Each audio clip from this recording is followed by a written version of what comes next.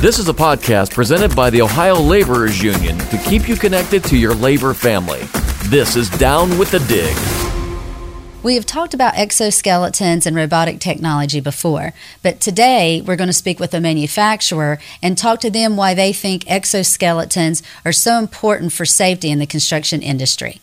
Today, I'll be talking with Edward Sells, Business Unit Manager of Hilti North America. Edward and I will be discussing Hilti's new exoskeleton and future technology. What's so exciting about this conversation is the amazing technology that's going to be a game changer, not only for our LIUNA members and signatory contractors, but for the construction industry as a whole. Hi, Edward, and welcome to Down with the Dig. Hi, Shella. Thanks for having me. Edward, you work for Hilti. What is Hilti and what do they do? Yeah, thanks, Shella. That's a great question. So Hilti is a global manufacturer, direct seller of power tools and construction fasteners. We have over 30,000 employees in over 120 countries. Something that's interesting is we're a Central European company, or at least headquartered. Our global headquarters is in Liechtenstein, which is a small principality in Central Europe. Our North American headquarters is here in the Dallas-Fort Worth area in Texas. And Hilti makes tools for what types of industries? So we make tools for the construction industry. I think we probably got our claim to fame with our powder actuated technology and our direct fastening tools, as well as we brought the first electro-pneumatic hammer drill to market. I believe it was back in the 70s with our TE tools. So your position at Hilti is Business Unit Manager. What are some of the day-to-day tasks associated with that position? Yeah, so in the end, I'm a marketing manager responsible for a specific business unit at Hilti, and that happens to be our human augmentation systems, as well as our diamond systems. So that would be diamond drilling, diamond coring, cutting, diamond grinding, anything to do with diamond products. And essentially, my team of product managers is responsible for collaborating with our global development engineers, the types of products that are needed for the North American market, as well as how do we strategically market those products and services to our direct sales force and in the end to the contractor. Are you involved with testing the equipment at all? We are involved with directly testing, prototype equipment all the way to final quality release equipment before we launch. And how long have you been a business unit manager? I've been in this role for about 3 years. I've been in marketing at Hilti for 5 years, and I've been in some aspect of sales or marketing for the past 16 years at Hilti. I had mentioned that we were going to discuss Hilti's exoskeleton, which is built with the construction worker in mind. First off, though, what is an exoskeleton, and why did Hilti decide to throw their hat into the ring? Yeah, so health and safety has always been a central theme at Hilti, where we continuously look to develop different systems or different technologies in our tools that help provide a safer working environment or condition for the tradesmen or tradeswomen.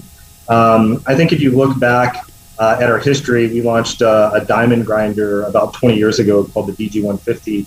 And we noticed that it made a lot of dust, and we were able to combine that with a vacuum system that actually controlled the dust and aided in a clean work site. I mean, fast forward, 20 years later, and we now know that silica dust has some adverse reactions on the human body. So I think just being at the forefront there with systems like that, as well as on our hammer drills, you have active torque control and active vibration reduction. All these things are targeted to help the construction worker stay safer. So I think when we look at exoskeleton, it was a natural evolutionary step for us to really move into that space. And with exoskeleton, we're looking at a device that a worker can wear that basically alters the way that they would perform that task. And it makes them or gives them the ability to perform the task more efficiently, more effectively, and reduce the overall risk to the body is really what we're trying to do with exoskeleton. So is the exoskeleton, is that something that you would need training for to learn how to operate? Or, what does the person that has never used one before, what can they expect? Sure. I mean, there's a wide variety of exoskeletons in the market today, and I think we've seen a majority of those exoskeletons targeted towards military, medical, or industrial manufacturing. And exoskeletons perform different tasks. You have upper body, lower body exoskeletons, exoskeletons that help your legs, your back. The exoskeleton tech that we get into at Hilti, or that we decided to bring first, was an upper body exoskeleton specifically targeted to the shoulders and the upper body.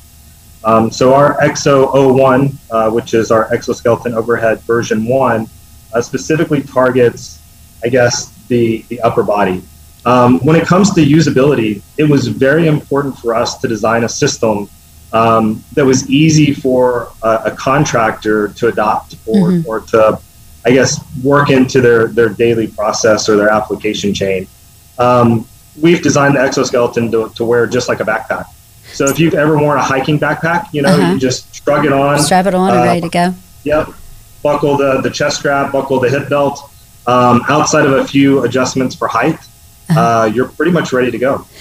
Now, is it more like a belt type thing or like a brace? Is that kind of how it works? I wouldn't say that it's a brace. It's more if you've ever worn a backpack with a heavy load in it and you put on the hip belt. The load is distributed from your back and your shoulders to your hips, where your legs are very strong. Our exoskeleton actually utilizes mechanical cable pulling technology that actually takes a load from the upper body and distributes it down through the hip belt into the hips and down through your legs into the floor. So it's not actually doing the work for you. It's just kind of helping you to be able, not maybe to lift more weight, but be able to lift what you can lift safely. I think that's a really good way to put it, Shella, is there are exoskeletons that are designed to make people stronger, if you will. I mean, you can look at some of the science fiction that's out there, around Marvel with Iron Man. Or, you look at some of these technologies. This is not the type of exoskeleton that we look at. We use more of a passive system or a passive exo that's not powered. It's not powered by an electrical source or a battery. Again, it uses these mechanical cable pulls that supplies a lifting force. And I think when you said that it doesn't necessarily make you stronger, that's a good way to put it, because if you wouldn't lift a load without the exoskeleton, we certainly don't recommend you lift it with. Really what we're trying to do is reduce the strain to joints, like on your shoulder, where repetitive motions make you tired throughout the day. And as fatigue sets in, mistakes can happen or injuries can happen. So basically, it's just you move normally like you would with doing any type of task, and it is just there. It just assists in that, I guess, would be a better way to put it. Exactly. So you wear it just like a backpack. You have virtually free range of movement. So you have the same range of movement that you would have without it on. The difference is once your arms are at about chest height, the exoskeleton starts to provide a subtle, I guess, support power to alleviate any type of force that would be on your shoulder or your upper body. And I'm 5'1". Is there an exoskeleton that fits me, or is it kind of a one-size-fits-all? If you're a certain stature, there's not one for you? That's a good question. So we designed Exo 01 to be very adaptable to 95% of the global population. So really anybody from about 4'8" to 4'9" to 6'6" to 6'7", even a little bit taller than that, can comfortably be adjusted into the exoskeleton. When we talk about construction technology, it only makes sense to talk about the collaboration between Hilti and LiUNA.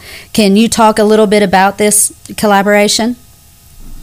Yeah, I think it's a really nice collaboration where we've actually been connected with LiUNA, and some of the things that LiUNA looks for in technology to help advance the industry forward around health and safety, I think perfectly aligns with what we do at Hilti. So specifically around exoskeleton, we've partnered and provided some exoskeletons for LiUNA to give us some feedback, specifically to adoption in the trades and how it fits within different overhead applications. Okay. And this is an ongoing project? Absolutely. I think this is where we continue to learn, right? Exoskeletons are new in construction. It's newer technology within the last 20 years. So, we're actively learning the right types of applications to fit exoskeleton technology into, and then looking at future-facing technology. Where can we take this human augmentation category to, and what types of different devices do we focus on in the future?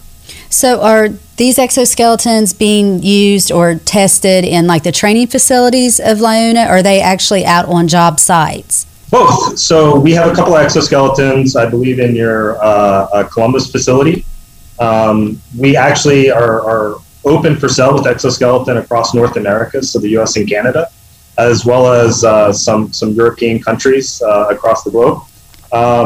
So I would say both. We're actively looking to implement these into trade halls, as well as customers are adopting this technology and learning how to use this to keep workers safer on job sites as they perform these overhead applications. Do contractors seem to be pretty accepting of the technology? It's just like any new technology. When the Apple iPhone first came out, there were early adopters that rushed to buy the iPhone, but people still bought BlackBerries and flip phones. We're seeing the same thing. We're seeing the same thing with exoskeleton. There are a group of early adopters that are interested in the technology and how they implement that into their workflows, and we're seeing really good adoption rates there. Of course, there's a large segment of the industry that wants to see how this technology develops, and I guess get some better key learnings before they dive in feet first, if you will. Because I know it's fairly new technology, so I'm sure, testing's kind of in new stages also. While exoskeleton technology is newer to construction, like I said, the technology has been out and prevalent, I think, more commonly if you look in the medical field, the military industry, or just industrial manufacturing. So we do have some good data points around exoskeleton and the EXO one that we have specifically that shows a pretty substantial reduction in muscle fatigue when wearing the exoskeleton, as well as about a 30 to 40% reduction in overall impact to the joint. So there is some good testing out there. I think, again, just for adoption in the construction industry, just learning how to wear a new piece of equipment, just learning the right applications to fit this to, are going to be, very key to adoption. Yeah. Also, when we talk about future technology, robotics, that always is in the forefront of most people's minds. What are robotics, and what can that do for the construction industry? Yeah, so I'm not the foremost expert on robotics in Hilti, but I do work with a colleague, Aiden McGuire, that heads up our robotics for North America. We just launched a collaborative robot called JBot that actually performs semi-autonomous overhead drilling. And here you basically use your BIM model and a total station, and you can lay out and drill all of your holes overhead semi-autonomously with this robot.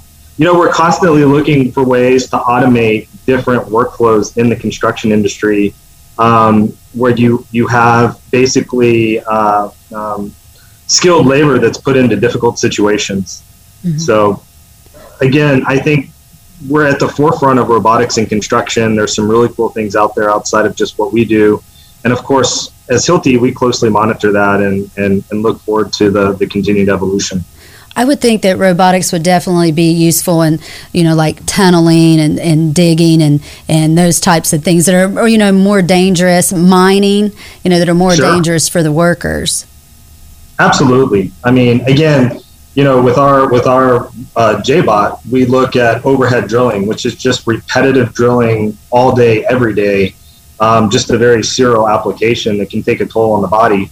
So here we can consolidate that workflow and give it to a robot that can accurately do it time and time again.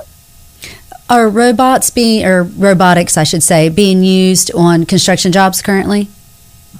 Yeah, I think there's a myriad of robotic technologies, not just from Hilti, but from various other manufacturers that are looking at different ways to automate workflows on a job site. So again, this overhead drilling piece that we move into at Hilti, I think you see some layout and scanning robotics. I've seen some demolition robotics that are in the market. So we're definitely on the forefront of that robotic evolution in the construction industry. Do you feel like robotics could possibly take the place of men and women out there on the jobs? I don't necessarily think that that's the case, right? I think, again, robotics enhances what we're able to do on a job site. There's still a need for skilled labor. You still need labor to lay out points. You still need labor to construct a building. And I don't think a robot is ever going to be able to completely take over construction, because I mean, if you look at industrial manufacturing and the assembly line, that's a very linear motion, right? Or a very linear way of putting a product together. But if you look at construction, it's very dynamic. Of course, there's areas that we can automate, right, but for the most part, you're in a very dynamic situation where you still need a skilled labor force to be able to perform those applications. Exoskeletons and robotics are both forms of technology that, we hope will help keep our members safe on construction jobs.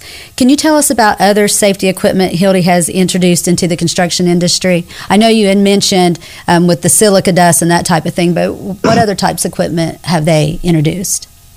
Yeah, so, around vacuums and silica dust, we continually innovate, with things like hollow drill bits that actually suck up the dust while you drill and allow you to safely set anchors.